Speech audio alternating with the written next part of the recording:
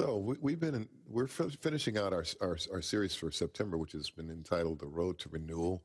We've been exploring the book of Nehemiah, and today's message is entitled "Restoring the Foundations." Restoring the foundations, and we've been in exploring this story of Nehemiah. We've watched how God used him to rebuild the walls of Jerusalem. And our journey together through Nehemiah has consisted of these 4 parts: embracing the vision, engaging the process, last week resisting the opposition, and then today we'll talk about restoring the foundations. Restoring the foundations. Looking at Nehemiah as a whole, we see, here's the scenario that we've observed, that the walls of Jerusalem, the walls of the city of Jerusalem are broken. They've been damaged and breached by enemies who've conquered the city and carried off into captivity the people of Judah. And it's important to understand something, that the walls of Jerusalem, as depicted here in Nehemiah's journey, and Ezra's a part of this story as well, that these walls have both a practical and a symbolic function. Practically speaking, they represent the defenses of the city. In ancient times, cities were protected from outside enemies by physical walls, and defensively, these walls provided a physical barrier to enemies, as well as was brought to my attention last week, even wild animals. And they also provided vantage points for watchmen to observe any attempted intrusion from the outside. And so from these walls, enemies could be both seen and resisted. However, apart from being practical, and they are intensely practical, these walls are also symbolic because their state of disrepair signifies national disgrace. The people of Judah have become slaves to other nations, and although they're now free to return to their homeland, the question is this: return to what? Jerusalem is in shambles. In the New Testament, we move beyond the temple mentality because we realize in Christ now that God doesn't dwell he doesn't live in temples made with human hands. He indwells people like you and me and the church. But at this stage of God's dealing with his covenant people, Jerusalem is the center of their spiritual life, and the temple is the place where God meets his people. And so the rebuilding of the walls of Jerusalem and the building of the second temple represent the renewal, get this, of the infrastructure, if you will, that facilitates the spiritual life of God's people. And if you think about it, I think even in our own lives, we can observe how there's a kind of infrastructure, if you will, of faith in each of our lives. We have our appropriate defenses. There is the building, if you will, of our life that consists of the people and the places and the things and the habits and the practices, the mindsets, and what have you, that represent the framework through which we live out our Christian life. And sometimes, on the part of our infrastructure, our walls become broken. Our defenses can be breached through crisis, through sickness, through relationship problems, through loss, through grief, through pain. And sometimes the places, the people, or the institutions that have played a role in our lives, those things shift and they change. And sometimes we relocate and find ourselves having to reestablish ourselves. Sometimes, for instance, look at what happened with us somewhere like in the middle of March, around March 15 or so. This thing called COVID-19 brought life as we know it to a screeching halt, and it brought this sudden change to the way that we worship, and we found ourselves having to adapt because this thing threatened, if we allowed it, to blow a hole in our spiritual defenses. And maybe for some people that was the case. But by the grace and the mercy of God, we've been able to utilize the current technology that God has graced us with to repair that breach and to enable us to find a lifeline, a means of maintaining that vital connection with one another that helps us maintain a vital connection with God. But often, like Israel and Judah, we through our own rebellion, disobedience, or neglect, can find ourselves in a state, if you will, of captivity. Now, after God has done so much for us, still, sometimes we may subsequently experience a kind of disorientation, not unlike the people of God are experiencing here in the Old Testament. And we ask ourselves, in the words of Psalm 137:4, how can we sing the songs of Zion in a strange land like this? And Nehemiah realizes this, that rebuilding the wall is one thing. Restoring national pride is certainly a worthy goal. Restoring the physical defenses of the city of Zion, that's important. The rebuilding of the temple is important. However, Nehemiah understands this, that his work will not be complete unless the foundations, and here I'm talking about the spiritual foundations, are restored. There is a recovery of their life in God that is the key to genuine renewal and restoration, because you can rebuild the walls in the temple and still spiritually be a hot mess. But Nehemiah realizes that the rebuilding and the restoration of the spiritual foundations, that completes the project. As I think about contemporary Christianity, particularly in America, I fear that much of what we do doesn't really facilitate renewal and restoration and wholeness. We take people who are disoriented and hurting and wandering because of their brokenness of their lives or whatever is going on, and we entertain them. We help them to feel better about themselves. We make them happy and we inspire them. Now, listen to me very carefully, because if you're not careful, you could misconstrue where I'm going with this. But if you listen to me very carefully, I think you'll understand the truth that's embedded in what I'm about to say. Sometimes when I am disoriented or discouraged, I don't necessarily in that moment, the first thing I need is maybe not to be encouraged, and I certainly don't need to be entertained. Sometimes the first thing I need to do, depending on what's going on in my life, is I need to repent. Now, I'll just give you a nice pregnant pause here to let you think about that and seethe in your opposition to what I'm saying, because it sounds negative. But listen, stay with me. There are times when I am broken that I don't need a Band-Aid. I need surgery. I don't need a bandage. I need deep and radical change on the inside. When I'm disoriented, I don't need platitudes. I need a plan. I need to examine my life. I need a systematic program, a set of disciplines, a method, if you will, for rebuilding the broken places in my life. And this plan will encompass the restoration of the foundation of my relationship with God. And often that represents a kind of back to basics thing. It's getting back to the foundational concerns of our spiritual lives. And as we read Nehemiah, we see that the first part of Nehemiah's memoirs in chapter 1-7, they relate the story of the rebuilding of the walls of Jerusalem despite intense opposition that we talked about a couple of weeks ago by various groups, including some Jews who had resettled or remained in the land.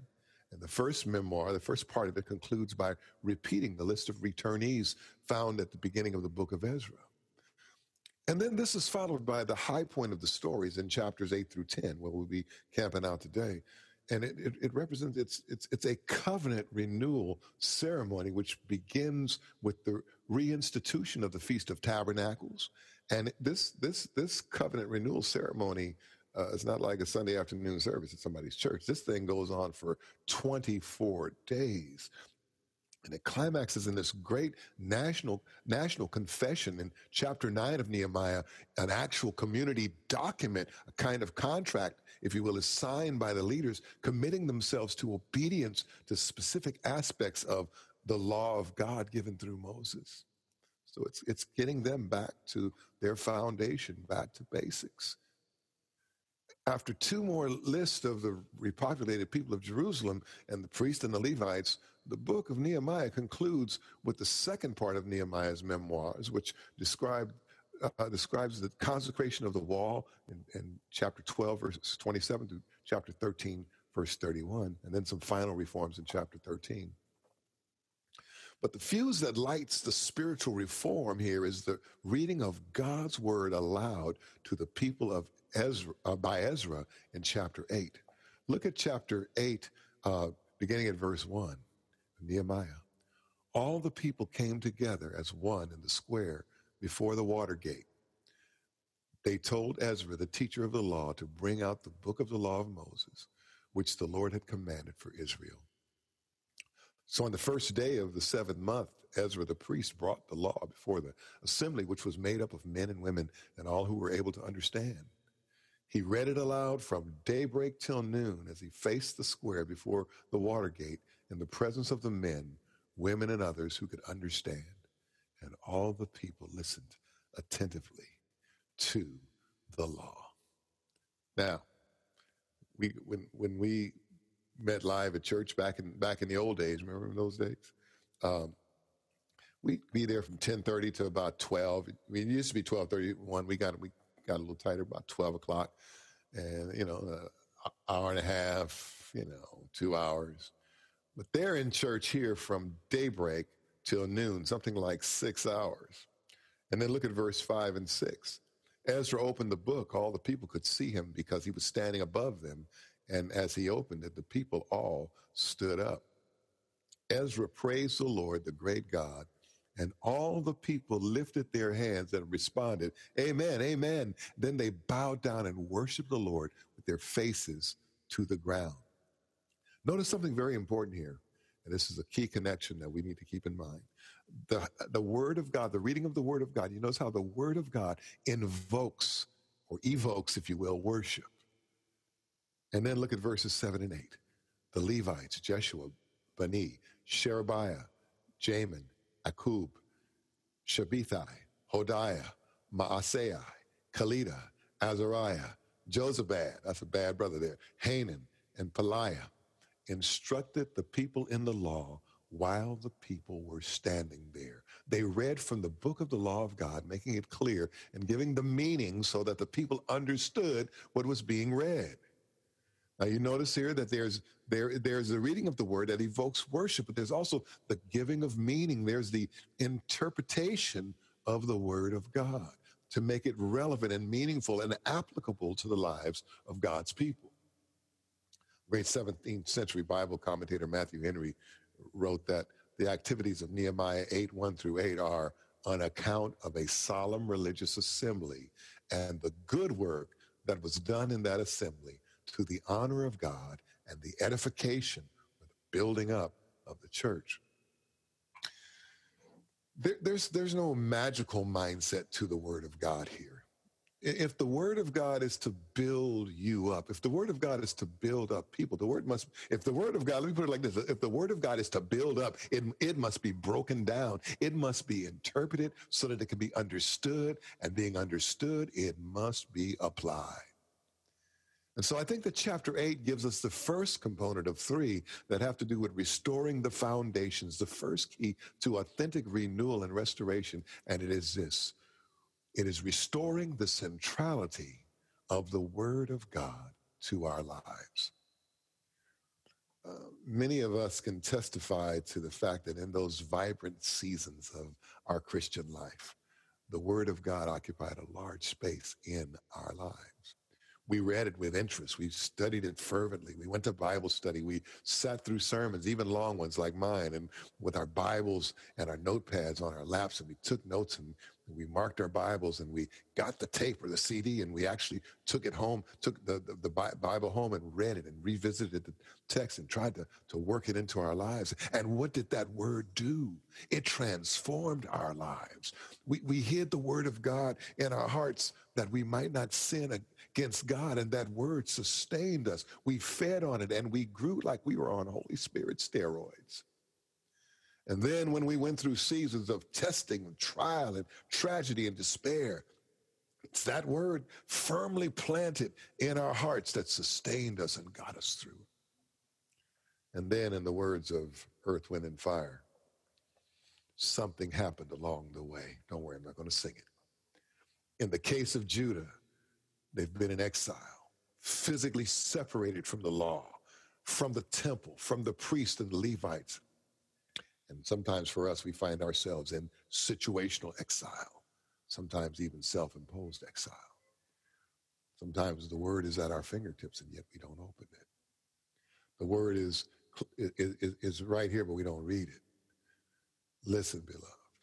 If your family is broken, if your life is broken, if your foundations have become shaky, if you're wandering in the wilderness of some sort of self-imposed spiritual exile, the first thing that you've got to do is to allow the word of God to occupy a place of centrality and priority in your life. Realize that reading, studying, memorizing, listening to the preaching and teaching of the word, that's all part of a necessary set of disciplines. You do it because you realize that it is vital to your growth in your relationship with God. Let's look at chapter 9, verses 1 through 3. On the 24th day of the same month, the Israelites gathered together, fasting and wearing sackcloth and putting dust on their heads. Those of Israelite descent had separated themselves from all foreigners. They stood in their places and confessed their sins and the sins of their ancestors. They stood where they were and read from the book of the law of the Lord, their God, for a quarter of the day, and spent another quarter in confession and in worshiping the Lord, their God. And this brings us to the second key to restoring the foundations of our lives, of our spiritual lives, and it's this.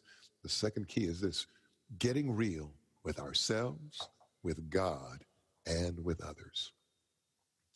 This is essentially about repentance. Now, the word repent is this religiously charged word that often is attributed to holier than thou Christians and religious zealots and bigots who wag their finger in your face and say, you better repent, repent. You know, guys that are standing on Slauson and Crenshaw with a big sign that says, repent, for the end is near. And we kind of push that word into the realm of irrelevancy because of some of the times the way we see it used, and sometimes it's used as a weapon to beat us over the head. But it's a word, and I've said this before, and I say it often, the word repent, or the term repentance, is something that we need to make friends with because it is a good word. If I were in church today, if I were live before you today, I would tell you to turn to your neighbor and high five them and then get down on one knee and do a somersault and then tell them this: repentance is your friend, your best friend. Maybe not your BFF, because you won't need repentance forever, but for this life, repentance is your best friend. In the New Testament, the Greek word for repentance is the word metanoia, and it conveys this idea, the idea of a change of mind that results in a complete change of course, or a complete 180-degree life change. And John the Baptist in the Gospels, we see he prepares the way for Jesus by preaching this message of repentance. He's telling you to change the way you're thinking. We talked about that term paradigm shift. A paradigm is the model or the framework through which we view reality or life or our value set. And a paradigm shift means that all of a sudden we see things differently. So therefore, it represents a new way of thinking, a new perspective. And that new way of thinking and that new perspective, guess what that results in? A new way of living. And so in the context before us, repentance is graphically demonstrated on this large scale as the people gather together and they assume the traditional Hebrew mode of mourning and contrition, which is to put on sackcloth and to put ashes on their heads. Sometimes when we don't feel quite so humble, there are things that we might do to help put us in a humble frame of mind. That's why sometimes getting down on your knees to pray, even though you can pray sitting in your chair, sometimes that is a gesture of humility that alters and affects our mindset. And so they put themselves in a humble frame of mind. But the problem, for a lot of us, it's difficult because we spend so much of our energy in life trying to be cool, trying to look good, trying to feel good about ourselves. There's nothing wrong with that. And yet, listen, follow me carefully here. Don't go off to the left or to the right. Stay right on center with me here. At times, what the reality of our condition calls for is that we feel bad about ourselves. Yeah, I said that. And you can quote me. Look around you in the world today and observe the kind of havoc and destruction wreaked by those who have no capacity to feel bad about themselves, even when they're behaving and performing badly. And you notice the use of the word confession. Now, God knows, and they all know the things that they have done, and they've participated in the things that their forefathers have done. But they come together and confess. And notice this: they don't do it with just a few trite words. They do it with a kind of rhetorical flair. They tell the whole story, goes on and on and on as they recount the story from where they were, what God had done for them, what they had, how they responded, where they went astray, what happened to them, and where they are at this present moment. You see, what's the point I'm getting to here? There is no substitute for being brutally honest and being real with God, being honest with yourself. And you are fearfully and wonderfully made, and you are blessed and highly favored, and you are the object of God's love. You are his beloved in whom he's well pleased. Yes, you are. Absolutely. And I've preached and taught that for years and years. And so you know where I'm coming from with this if you know me. But sometimes there are certain areas of our lives when we're not living up to our potential, when we're not living up to what we've been taught or what we know. And so there's no substitute with being real with God. Telling it like it is. Yeah, God, I know you love me, and I know all that I am in Christ. I'm a new creation in Christ. I am saved and on my way to glory. I'm redeemed from the curse of the law. All those things, absolutely. But yet, this part of the foundation of my life is got a breach in it, and it's shaky because maybe I missed it here, or maybe I took a wrong turn there, or maybe I was thinking. My thinking wasn't straight on that, or maybe I wasn't taking fully into consideration what your word teaches about that, or maybe I hadn't taken the time to find out, or maybe no one had told me. But being real with God, being real with yourself, you're just sitting up telling them, I'm wonderful, I'm wonderful, I'm wonderful. But you know what? In every area of your life, you're probably not wonderful, because I'm not. And sometimes I would tell myself, you know what? You got a problem in that area, and it's time to allow God, by the work of his Holy Spirit and the application of the word of God, to deal with it. And see, it would seem coming from our cultural mindset in this time in history, that this kind of real would be humiliating. But the truth is that this kind of real is ultimately liberating. And so in verse 36 and 37 of chapter 9, look how gut-wrenchingly honest they are about their plight. But see, we are slaves today, slaves in the land you gave our ancestors so they could eat its fruit and the other good things it produces. Because of our sins, its abundant harvest goes to the kings you've placed over us. They rule over our bodies and our cattle as they please. There's a herd mentality for you. We are in great distress. Sometimes we as well are enslaved because of our sins, our failures, our missteps, our wrong thinking. And so, what we have so far, we have the importance of the restoration of the centrality of God's word, and then getting real with God, ourselves, and others as the key to renewal in our lives, the renewal, the restoration of the foundations of our lives. But the third key to restoring the foundations is this. Number 3, making and keeping commitments. You said, oh, I didn't know he was going to go there. Well, I went there. Look at chapter 9, verse 38. In view of all this, we are making a binding agreement, putting it in writing, and our leaders, our Levites, and our priests are affixing their seals to it. I was pondering the theological significance of this term, binding agreement, and I came up with a very deep exegetical, expositional, theological definition of a binding agreement. It's an agreement that we're bound to observe, to keep. It's an agreement that we're obligated to keep. Simple as that, really. Binding agreement. And in this case, notice what they did. Now, this is spiritual stuff, right? But they even put it in writing. Now, here's the agreement in chapter 10, verses 28 and 29. The rest of the people, priests, Levites, gatekeepers, musicians, temple servants, and all who separated themselves from the neighboring peoples for the sake of the law of God, together with their wives and all their sons and daughters who are able to understand, all these now join their fellow Israelites, the nobles, and bind themselves with a curse and an oath to follow the law of God given through Moses, the servant of God, and to obey carefully all the commands, regulations, and decrees of the Lord our God, of the Lord our Lord. Now, they make a bunch of promises here. Notice the promises. Remember, there was a song in the 60s called Promises, Promises. I think it was a Bacharach David song. Promises, promises. Here they are.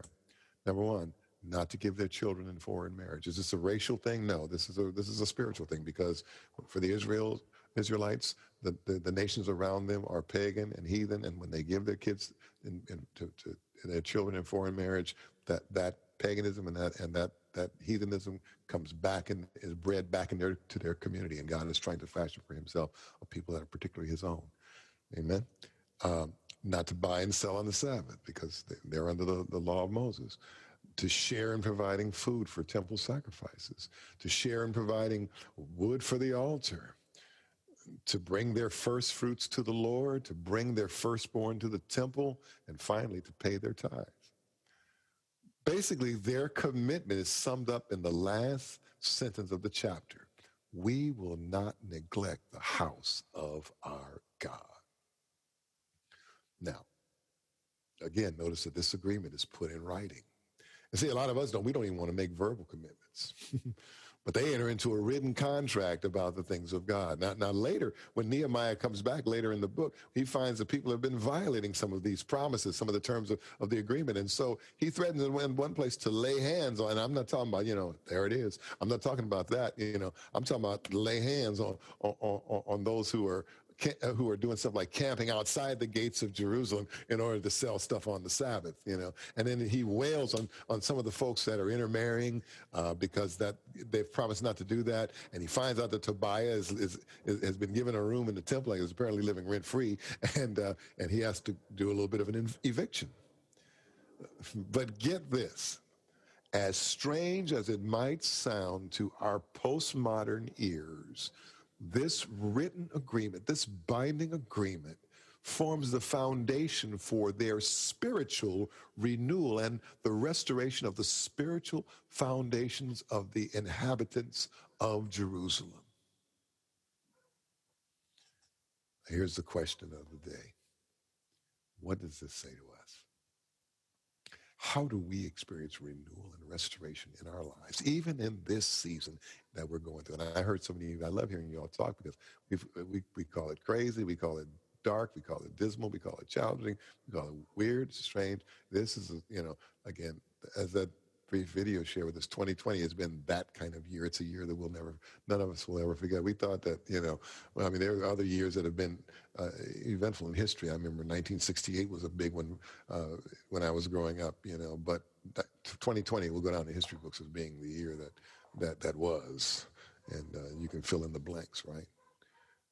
But here's the thing. How do we experience renewal and restoration in our lives of our spiritual foundations, even in this season? And again, the three things are clearly before us. Basically, number one, we restore the Word of God to its rightful place in our lives. We get real with God, with ourselves, and others. That means we stop praying them childhood prayers, dear Jesus, bless me today. God, this is what I'm struggling with. This is where I am. This is how I feel. Help me with this, right? And then finally, we dare to say, I will do this, or I will no longer do that. But I hear someone saying this. I don't want to be a hypocrite. I don't want to make a commitment I can't keep. Yeah, I hear you. I hear you. On the other hand, here's your problem. This is what you got to deal with. You will not likely keep a commitment you don't make. Sit with that for a moment.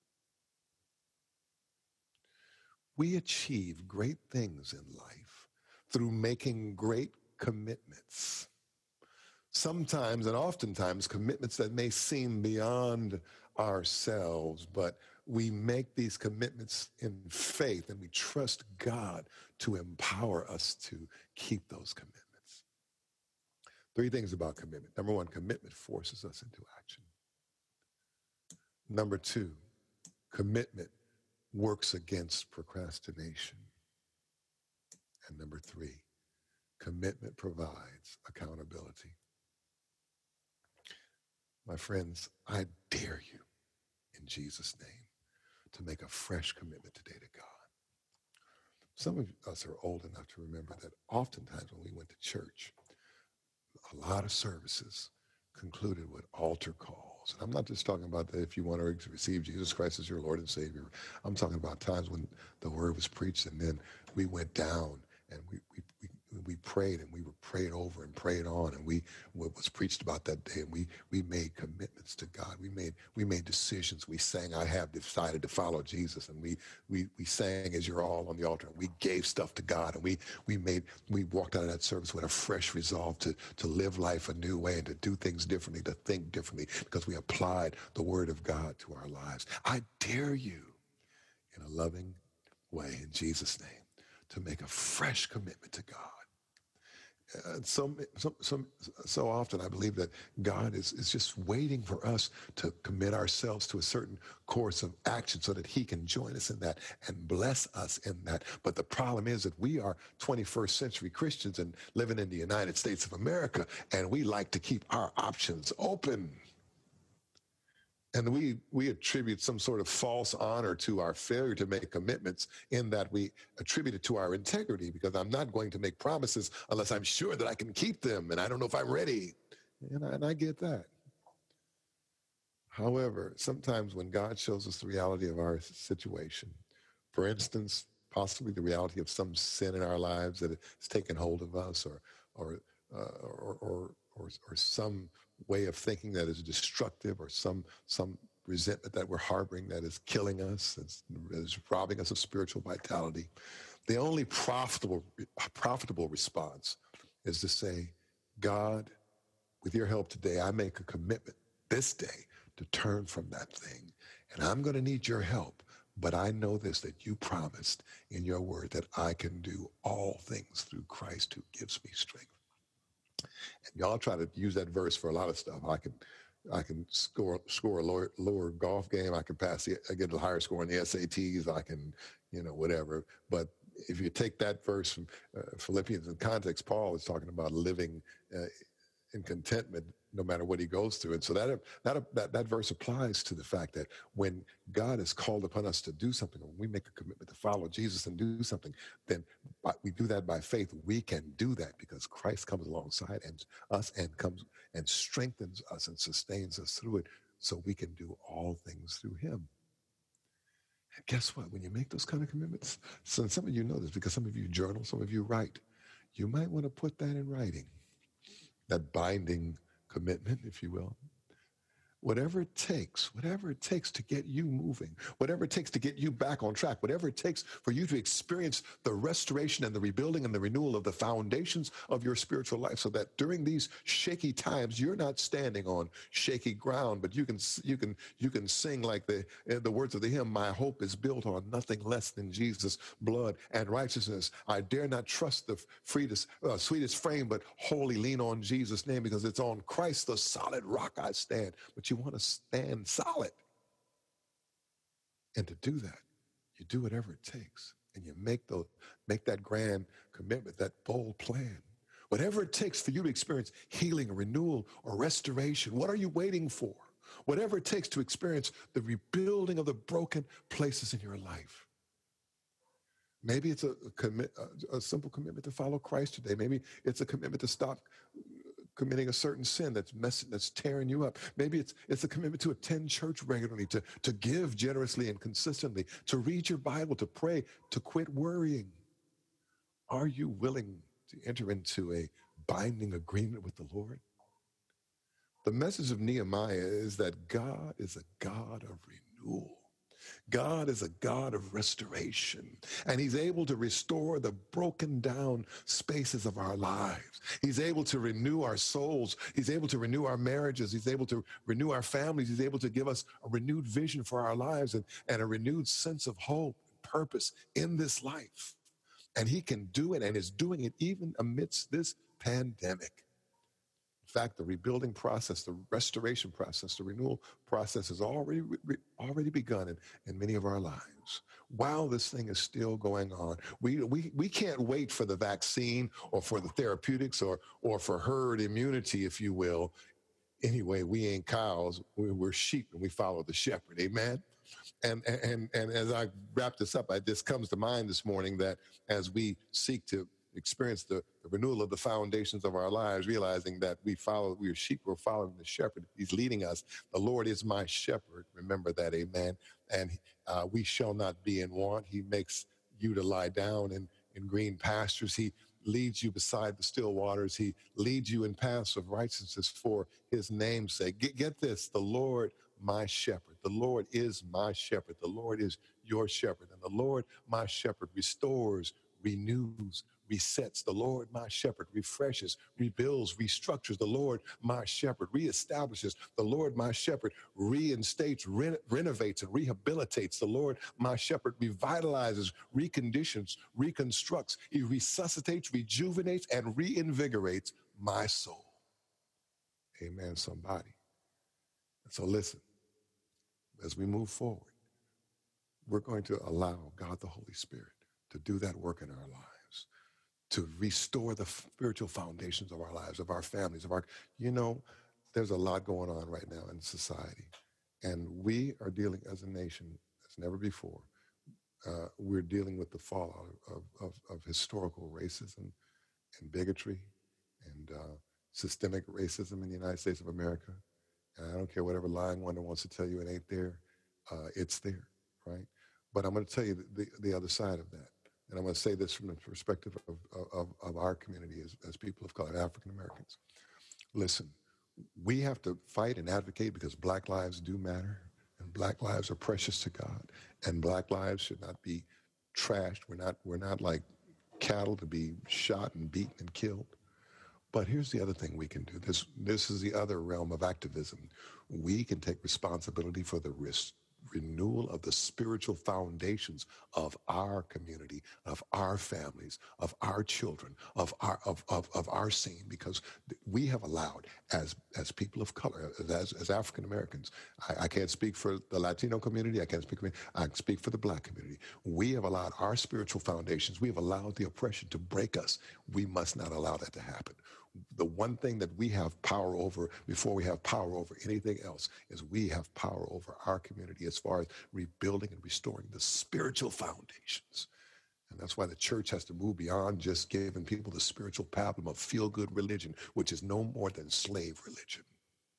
Because feel-good religion just keeps people showing up and giving and keeps them happy and doing their little jig, but it doesn't invoke or provoke that deep change that will bring systemic renewal to the very fiber of our family, to our neighborhood and our community. We have responsibility for the gang issue in our own house. We have responsibility for the crime and the sin in our own community. There's stuff that we got to be cleaning up while we're marching and while we're advocating and while we're protesting, and we should do those things. But we're responsible for the restoration and renewal of the spiritual foundations of our community as well. Amen. Amen. Let's pray. Father God, this morning we thank you for this journey we've had through Nehemiah this month, and we've learned a lot. And we see in our lives, we see as Nehemiah did, as we survey, we see that there are broken places. There are parts of our lives, parts of our community, parts of our families that are in shambles. And there's a rebuilding work that needs to happen. So, Lord, as we assess that, we've seen the challenge, we've embarked upon the task, we've faced the opposition. Today, we realize the core issue. We need an economic renewal. We need more money. We need to get our financial house in order. We need good jobs. We do. We need to be meaningfully and gainfully employed. We need good physical health. We need to be in a position to eat properly and take care of ourselves and live healthy and live long. But more than anything, we need for the spiritual foundations of our lives to be intact. And often those are broken and breached. Our defenses are compromised. Lord, this morning, in the name of Jesus, would you help us to restore the centrality of your word to our lives? Would you enable us to be brutally and ruthlessly honest with you and with ourselves and even with meaningful people in the world around us? And finally, would you allow us to make make and to keep commitments to you? And that means making and keep commitments also to others in our lives that are meaningful and important. Lord, we ask these things in Jesus' name because we know that your work is a work of restoration. Lord, as I've said so many times during these 6 months that we've been doing this, I realize it is by your grace we can do all things through Christ who strengthens us. So I believe that, I know that we will get through this season and we will come out stronger and better than we went in, because during this season you're doing a work of renewal and restoration. And so while we're on that road to renewal, would you keep our minds focused on you?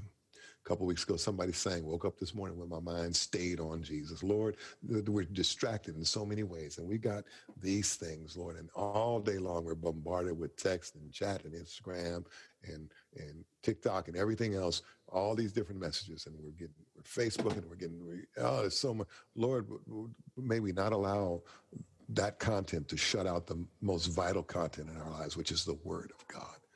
Help us, Lord, in this season to get back to some of the basics that made us, some of the basics that have sustained us. We thank you, and we ask these things in Jesus' name. Amen.